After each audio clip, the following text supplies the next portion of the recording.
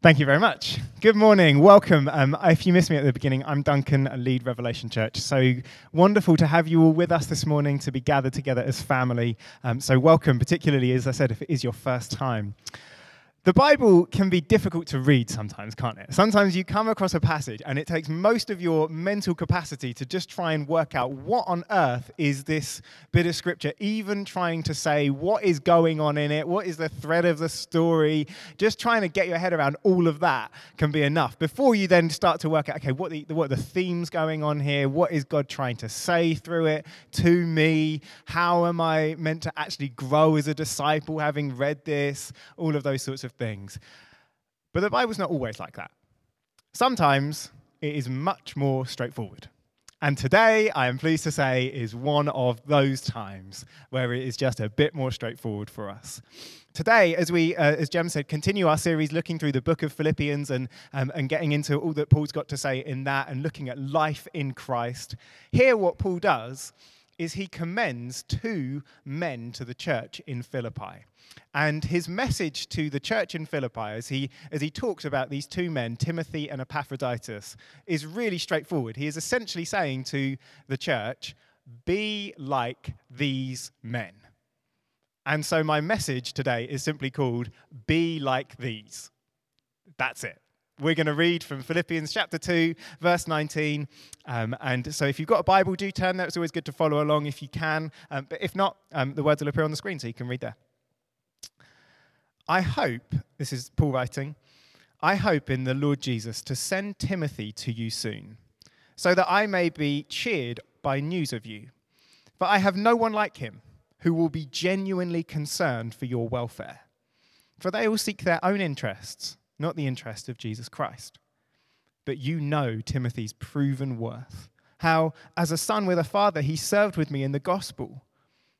I hope therefore to send him just as soon as I see how it will go with me. And I trust in the Lord that shortly I myself will come also. I have thought it necessary to send you Epaphroditus, my brother and fellow worker and fellow soldier, and your messenger and minister to my need. For he has been longing for you all and has been distressed because you heard that he was ill. Indeed, he was ill, near to death, but God had mercy on him. And not only on him, but me also, lest I should have sorrow upon sorrow. I am the more eager to send him, therefore, that you may rejoice in seeing him again, and that I may be less anxious. So receive him in the Lord with all joy, and honor such men. For he nearly died for the work of Christ, risking his life to complete what was lacking in your service to me. The Bible is a wonderfully varied book. Just 2 sermons ago, so there's a few verses back in this, we were, as Robin led us through, beholding and enjoying and marveling at this wonderful picture of God himself in the incarnation revealed to us in Jesus Christ, and how Christ has been exalted by the Father, one of the most majestic descriptions of God in the whole of Scripture. And now, as I say, just a few short verses on, we are beholding 2 men. Just 2 ordinary men, average men. And you think, in comparison, this is nowhere near as exciting. Can we go back to the great picture of Jesus Christ in the beginning of chapter 2, please? But this is actually a really helpful reminder for us as we see 2 ordinary people talked about in Scripture, that this is what Scripture is about. Scripture is all about revealing God to us. But at the same time, it is how God has made himself known to ordinary, average people. How he, as a God, has come into the lives of very broken, very ordinary people, made himself known to them, turned their lives totally upside down, and has transformed ordinary people into extraordinary people. And what Paul is doing here, I think, is really helpful for us. Because so far in chapter 2 and a little bit of chapter 1 as well, he has talked about how these believers in Philippi, they are to live their lives together. That now that they are in Christ, as he likes to say, now they're Christians, believers trying to work out life together, this is how you should live. And he's given them this wonderful picture of Christ and said, here's your example, follow him, be like him, and do this, and don't do this, and hold fast to this, and shine like lights over here. And it's great teaching. It's marvelous teaching. But they may have a question at this point. They may start to be thinking, okay, Paul, but what does this actually look like?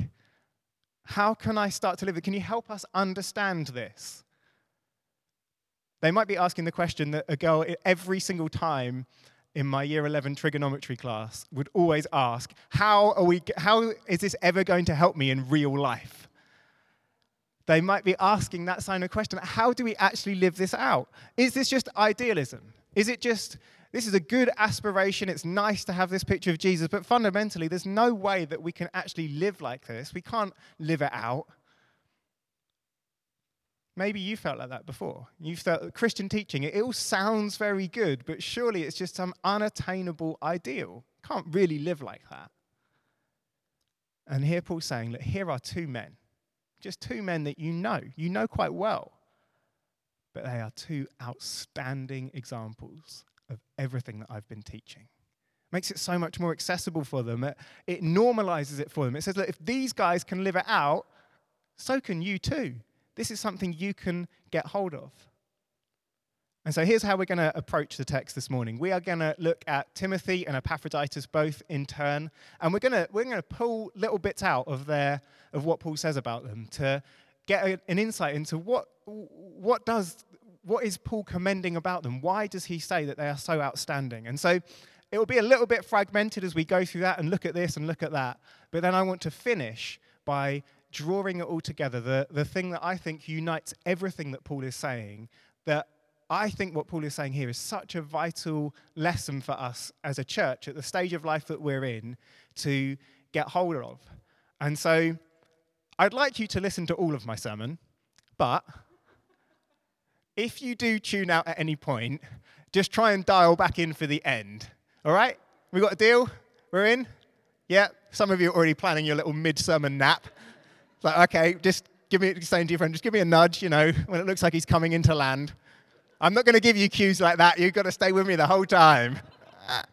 So he starts with Timothy, and Timothy has been a long-term companion of Paul, met him in a place called Lystra, called him to come and be with him, follow him, and he's known him for a long time. And they actually planted the church in Philippi together. And so that's why Timothy's name is included at the beginning of the letter. He's sort of a co-author. It's definitely from Paul, but sort of Timothy's maybe scribing it, which makes the fact that he then has to say some very nice things about himself as he writes it down kind of awkward, but maybe he just made it up himself, which is like, oh, Paul didn't say any of this, but I'll just go. He didn't do that. And Paul then says in verse 19, he indicates his intent to send Timothy to them. He said, I'm going to send Timothy to come and be with you. But before he arrives, I want you to know what he's like. And he commends him. And what a commendation he gives of this man. He says in verse 20, how he begins, I have no one like Timothy. No one like him. We should sit up at this point and take notice. Because Paul knew a lot of people. He had a lot of good people in his life. You only have to look at something like Romans chapter 16, where he is just saying, look, I've got Phoebe, I want to commend Phoebe to you, and Priscilla and Aquila and Junia and Andronicus and Herodian. It's like name after name, like, oh, they're great, they're great, they're great. It just like keeps coming to his mind of people he wants to commend. That's just one church. A church he didn't even plant. And so he probably didn't know people that well in it. But against this backdrop of all these people, he's saying, Timothy stands apart as exemplary. And the first thing he says about Timothy is that sets him apart is his genuine love of other people. Verse 20, but I have no one like him who will be genuinely concerned for your welfare. What makes Timothy, who he is, so worthy of praise in the first instance is just he is really, really good at loving people. Just genuinely, truly loving others. Paul actually then goes on in verse 21 to set up a bit of a contrast. He says he's going to be genuinely concerned for your welfare. Verse 21, for they all seek their own interests, not that of Jesus Christ. And we all know what it is like to meet somebody and to know somebody and to feel like they kind of love us and to feel like I think they're genuinely concerned for my interests and they seem to be saying the right things, but then down the line you realize there was a bit of an agenda at work. They weren't really seeking your own interest. They weren't really for you in quite the same way. But here Paul's saying, look, Timothy, he's got no agenda. No, he is the real deal, the genuine article. And in fact, that word genuine that he uses is a word that could also be translated natural or naturally. And what that means in the sense of it's coming out of his very nature. Saying this is who Timothy really is. He just loves people. That when Timothy turns up to you in Philippi, he's not just going to switch it on. He's not sort of on his way to Philippi just grumbling, oh my goodness, I'm going to hang out with the Philippians. They're so annoying. They've got so many problems and like that you just wouldn't believe it. Oh, hey guys, it's so great to be with you. I'm so pleased to be here, just thrilled. It is so good to be amongst you. That's not how Timothy is at all. Love just flows out of who he very much is. There's nothing fake about him, nothing surface level, nothing performative about the love that he's doing. And I think in our culture today, we are so good at performative love. Social media posts that are about the right causes, brands making statements about the right justice issues because they know it will go down well, appearing as though we're loving when we know that the eyes of the world or even just our friendship group might be on us. And I think that because that is the way that culture is, we can start to think, oh, that is all that love really is. But here we see we can't be content with just appearing to be loving. We need to be genuine in our love. I have to watch myself in this. I have to check that I am truly looking to grow and trying to genuinely love people, not just saying the right thing, nodding sympathetically when I'm hearing about things going on in people's lives, genuinely looking to put their interests first. Timothy's showing us here there is a greater standard of love that is available to us, that we can step into and that we can have for one another and that we can strive after as a family. And I think we need to sometimes honestly ask ourselves, are we actually genuinely growing in our love for one another? Are we really making time for each other? Are we inconveniencing ourselves, perhaps, to allow ourselves to give our hearts to one another and see other people's interests as higher than our own? So firstly, he's genuinely loving of other people. Secondly, he is devoted to Jesus Christ. The contrast in verse 21, I think, goes in a slightly different direction to what you would expect. Because he says, what does he say? He says, verse 21, they all seek their own interests. And then I think what we'd expect is him to say, not those of other people. But he doesn't. He says, Timothy, everyone else, in contrast to Timothy, seeks their own interests, not those of Jesus Christ.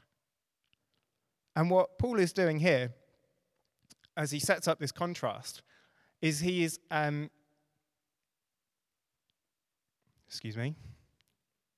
good time for your nap if you're planning one. Just locate myself in my notes. What he's doing here is he's saying that in all Timothy does, he is seeking after Jesus Christ. He's doing two things. He's saying Timothy genuinely is seeking after Jesus Christ. But he's also saying in Timothy's genuine love and his concern for other people and his serving of other people, he is also serving Jesus Christ.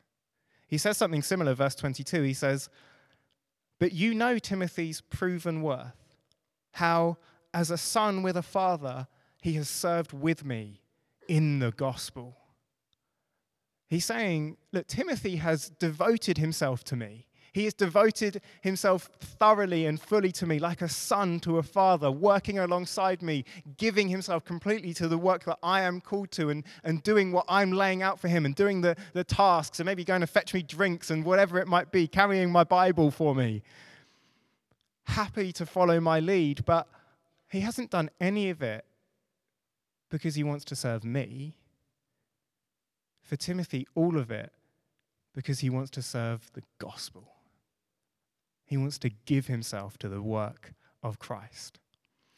So you could hear about Timothy, oh, he's genuinely concerned for the love of, for the sake of others. And just think, oh, Timothy, he sounds like a nice bloke.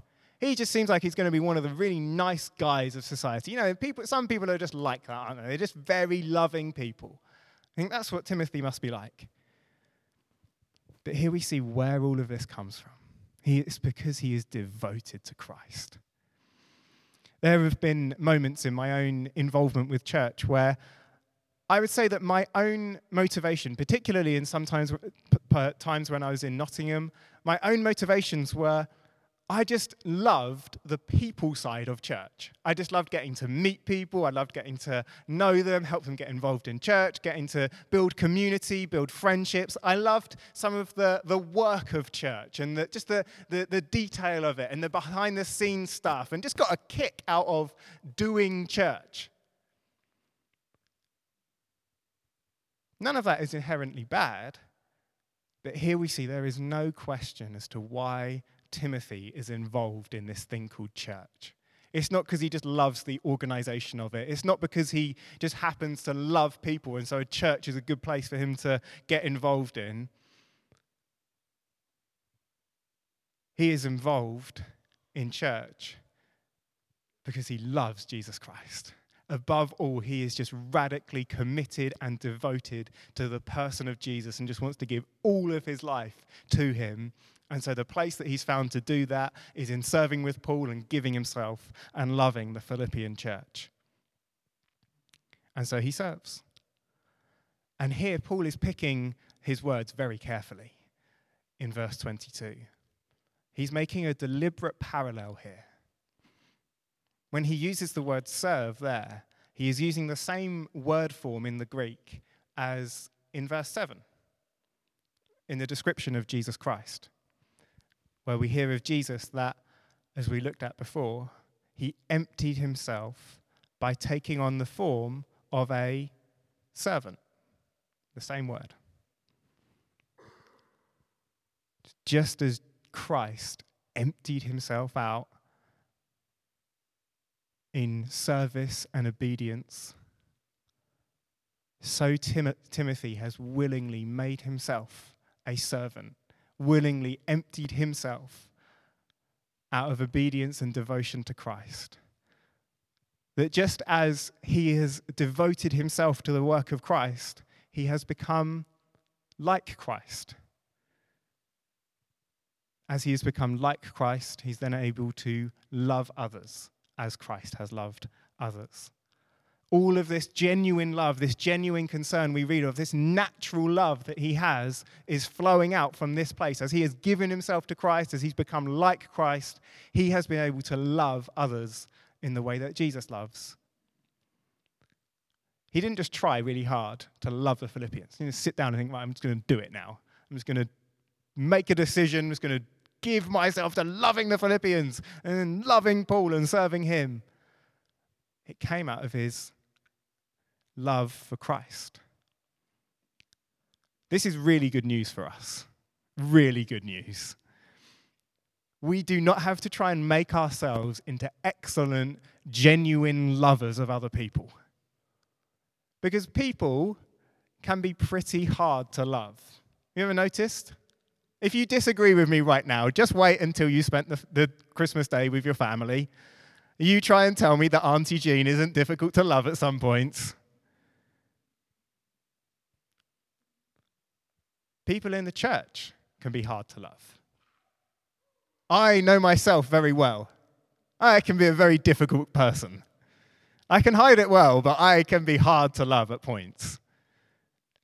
I have a character witness that I could call upon in the form of my wife, but she's in kids' work, so can't ask her. But what we see here is we don't have to start with trying to love one another well. We start by loving Christ.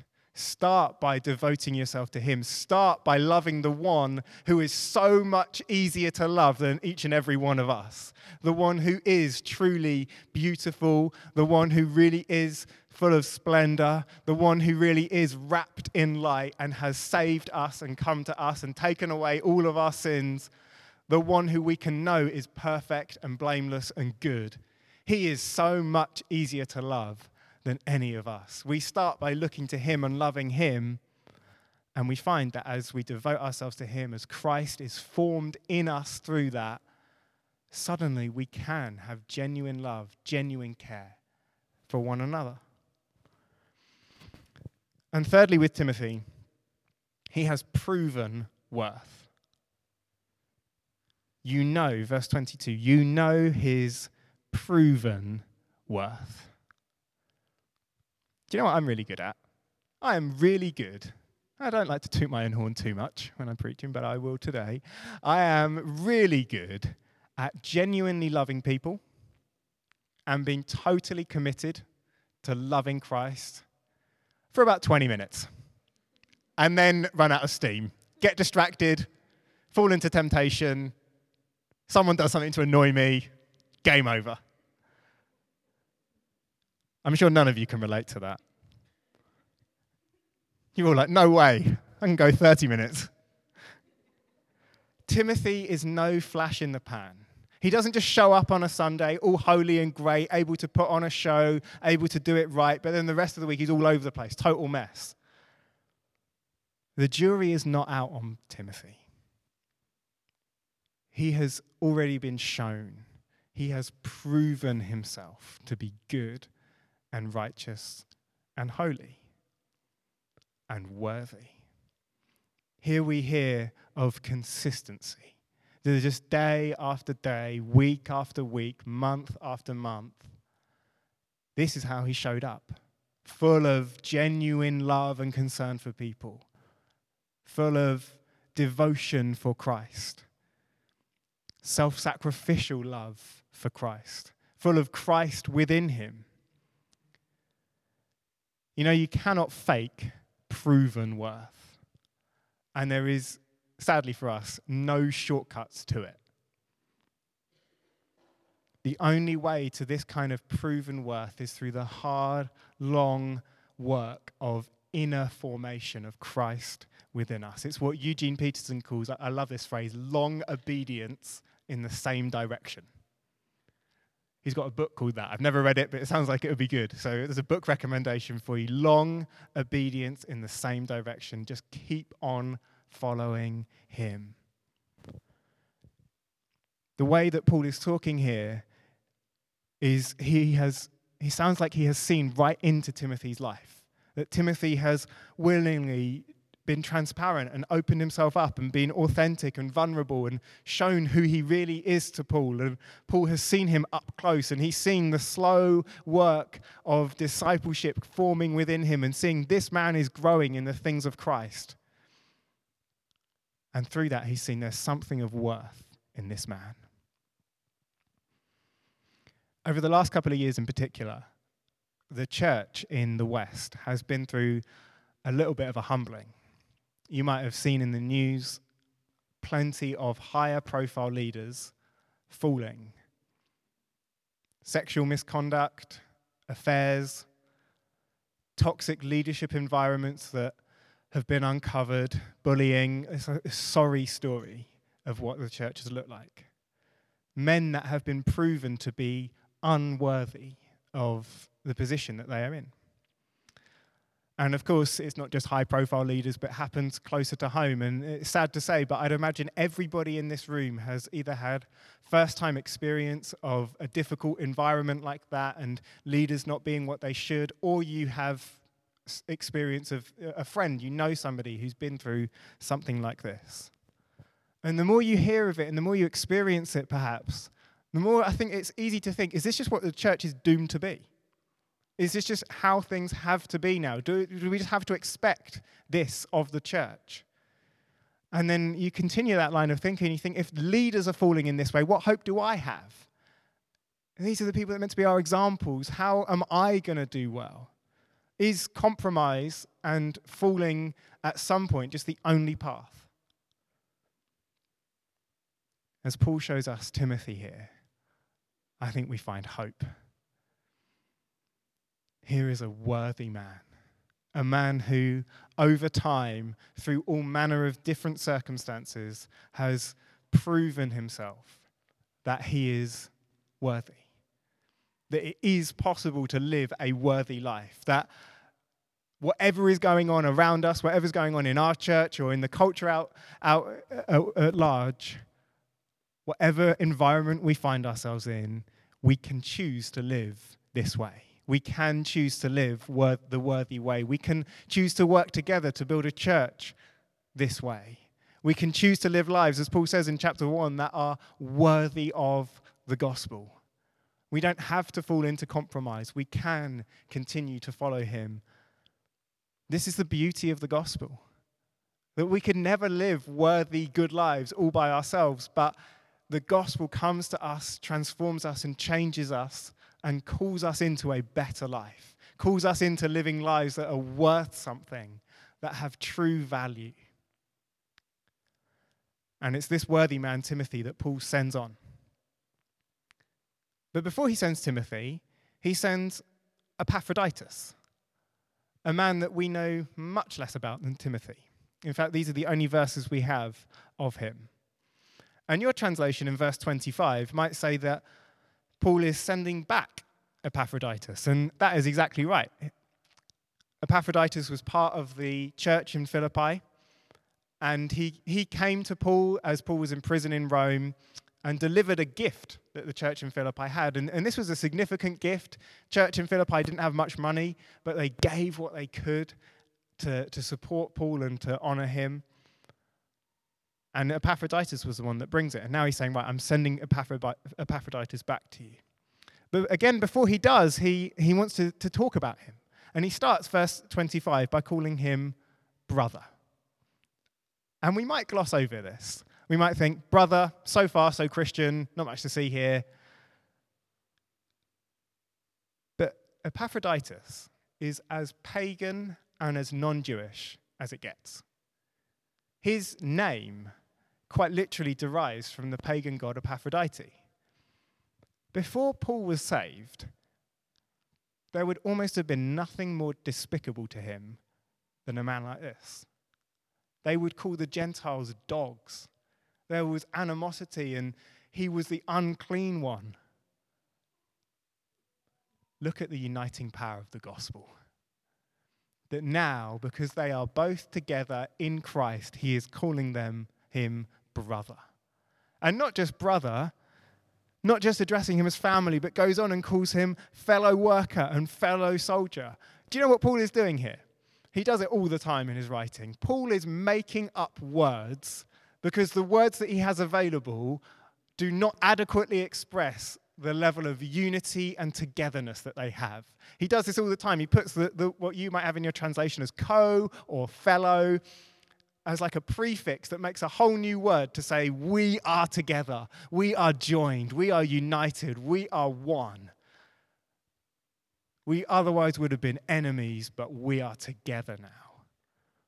Joined together, serving together, working together, laboring together, fruitful together. Can give us such hope as a church family. So different, come from so many different places. Without the gospel, probably, I don't know whether we'd be enemies, but I don't know whether we'd get along. But in him, not just joined together, but able to be fruitful together. And he wants the church in Philippi to know just how much Epaphroditus has given. Not Epaphroditus. Epaphroditus. And so he goes on.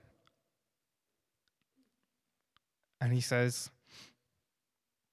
excuse me again.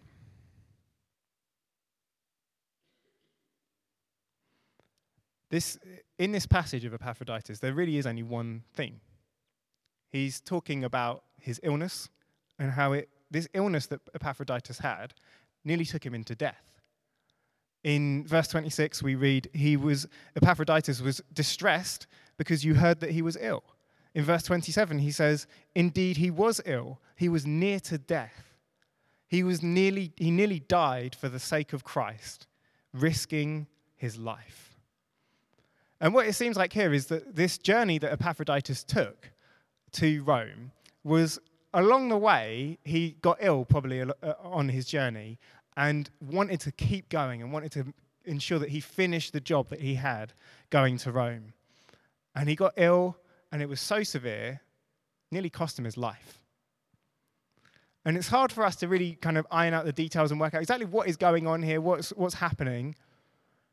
But it's clear that the single point that Paul is trying to make through talking about Epaphroditus is, here is a man that is willing to lay down everything for the sake of serving Jesus. He nearly died for the sake of Christ.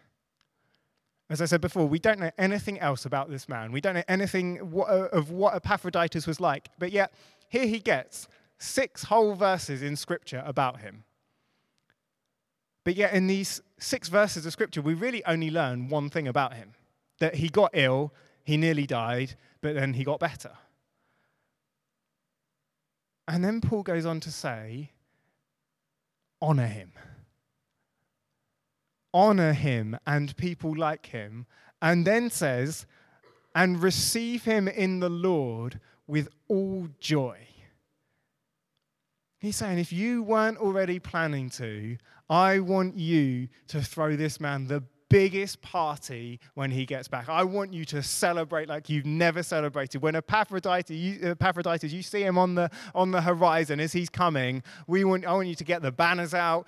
I want you to start celebrating that this man is here. Honor this man. Here is an example for you. And I think, why? Why is he such an example? Because he's willing to give up everything that he has. When we were on Monday, we had our Onward student event, and Jem was sharing a little bit about her own experience of giving up a year for work, volunteering for the church, for our discipleship year. And she said something, just a phrase that stuck with me, that God loves it when we sacrifice things for him. Just very simple, but it stayed with me. He loves it when we sacrifice things for him. And one of the joys that I've had in the 3 years of leading a church plant is seeing a church that is willing and ready to sacrifice for him. And that through sacrifice of serving and time and money, people giving themselves to serving the work of the church. And we have loved it and we've enjoyed it and we've all benefited from it. But God loves it. It is pleasing to him when he sees people sacrificing and giving to his work. If there's one point in this part of Epaphroditus that Paul wants us to grasp, is that the commendable life, the commendable Christian life, is a life of sacrifice. And it's sacrifice that God doesn't just love, but he honors. Sacrifice always leads to honor. Twice in these verses on Epaphroditus, Paul mentions death. And in verse 27, he says, Epaphroditus was near to death. In verse 30, he uses a phrase in Greek that he was coming unto death. And this phrase, him coming unto death, is used only one time in all of Paul's writing elsewhere. And that is back in verse 8, as we can see on the slide just here. Back in verse 8, where, again, speaking of Christ, being found in human form, he humbled himself by becoming obedient to the point of death, even death on a cross.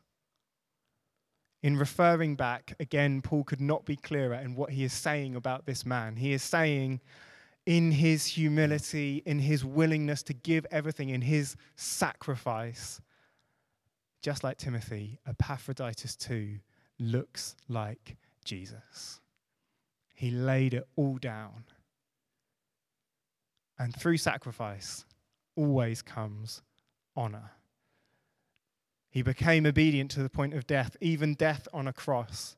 And then verse 9, therefore, God has highly exalted him and bestowed on him the name that is above every name. A life of sacrifice will always lead to a life to experiencing honor. I don't know what kind of bash they threw for Epaphroditus when he came back. I don't know whether it really was party of the century, whether they went all out, or whether it was just a slightly sadder affair. Maybe just a quiche on the table, bottle of Schlur, half-eaten bowl of Doritos that they picked at when they were waiting for him to come. Welcome home, Epaphroditus banner that's just fallen on the floor. But I can guarantee you one thing. When he entered into glory, he received the affirmation and the honor of his Father in heaven. He received the affirmation of the Lord, who looked him in the eye and said, well done, good and faithful servant. He would have heard the rejoicing of heaven for him laying down his life, for being willing to go even to the point of death for this life that Christ had called him on. He shared in the heavenly and continues to share in the heavenly honor of Jesus Christ, God the Son. This, as we look at Epaphroditus, we see what Christian greatness looks like. Faithful, sacrificial obedience, laying everything down. As we look at Timothy, we see it too. The devotion to Christ, the genuine loving of other people, proved day after day after day. This is Christian greatness. And as Paul holds these men up, as he says, here is greatness, there's one thing that I really want us to see that runs through the whole of the passage. In these descriptions of great Christianity, there is no mention at all of gifting. None at all. Doesn't talk at all about what these men might be able to do. If you just read these passages, it's all you've got. You'd never know. Could they preach world-class sermons to mega churches, or could they barely string two words together? As you look at these men, they might be men that are completely unremarkable. You might not even look twice at them. But in the kingdom of God, they are titans. These are not men known for their outstanding gifting. They are men known for their extraordinary character. Character that is formed through devotion to Christ. And as Paul writes here to a church that is in circumstances not too dissimilar to ours, small church, deeply embedded in an unchristian city, wondering how they're going to do well, how they're going to keep going. As Paul writes to them, and he's looking to encourage them in their life as a church and their mission and all that they're called to, and how they might be able to, as Jem looked at last time, shine as lights in their city. He's saying, this is what you need. This is what you need to be like, and this is what you need to strive after. For a church to thrive, it needs men and women of extraordinary character. I think this is a timely reminder for us and where we're at as a church. We are in such an exciting time. We have moved to this great venue. We've known, as we've seen a lot of newer people come in, a lot of wonderful newer people join us. And we're on this exciting growth trajectory, and we've had a lot to celebrate. We've had baptisms, dedications. We're looking forward to our carols. There's all kinds of things opening up, new horizons we can look to, of things that we could be moving into and pushing into. It can be so tempting to think, okay, what we need now, what we need to pray for, what we need to be focusing on, we need more gifting. We need more people that can lead worship, or more evangelists, or more youth leaders, or more preachers, more people that can do the stuff so we can keep stepping into the things that God has for us. Now, we are deeply committed to identifying, growing, releasing people in all of the gifting that they have and all that God's given them. But as Paul holds these men up, I think that what he wants us to see is that the strength of a church is not in the strength of its gifting. The strength of a church is in the strength of its character. How deeply we are all individually and as a family formed in him.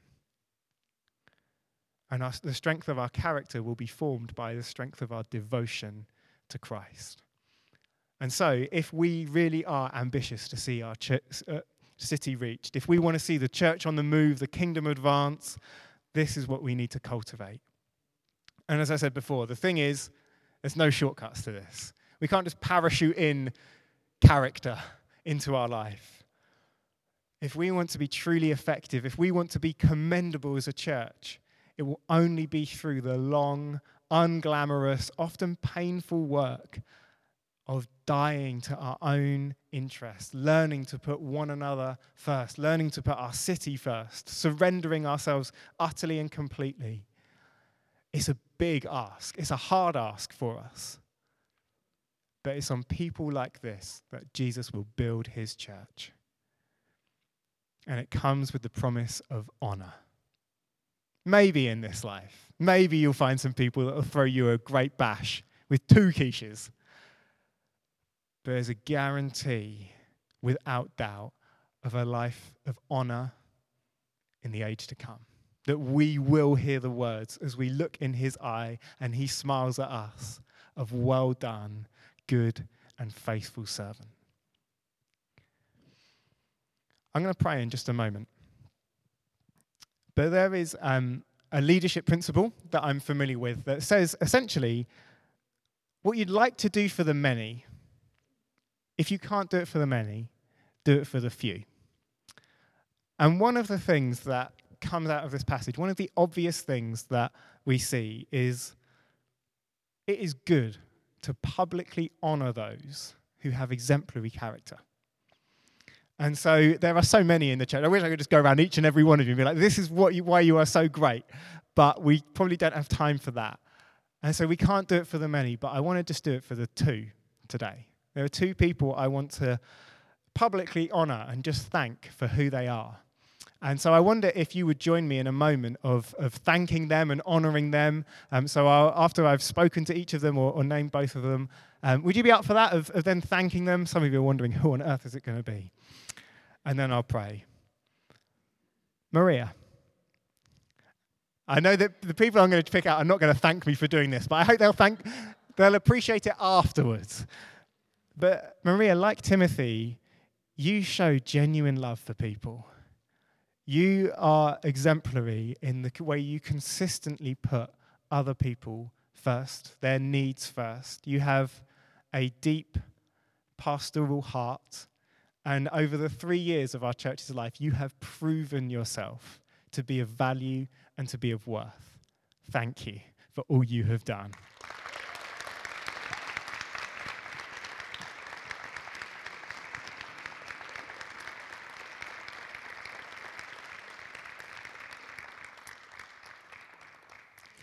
And Dylan, mate.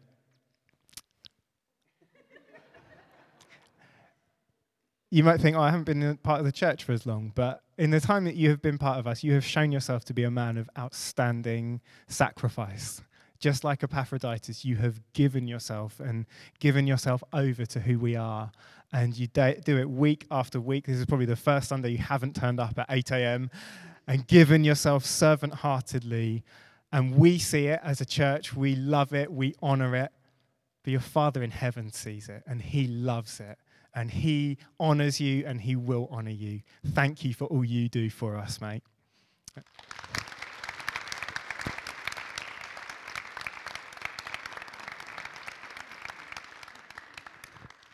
Let me pray.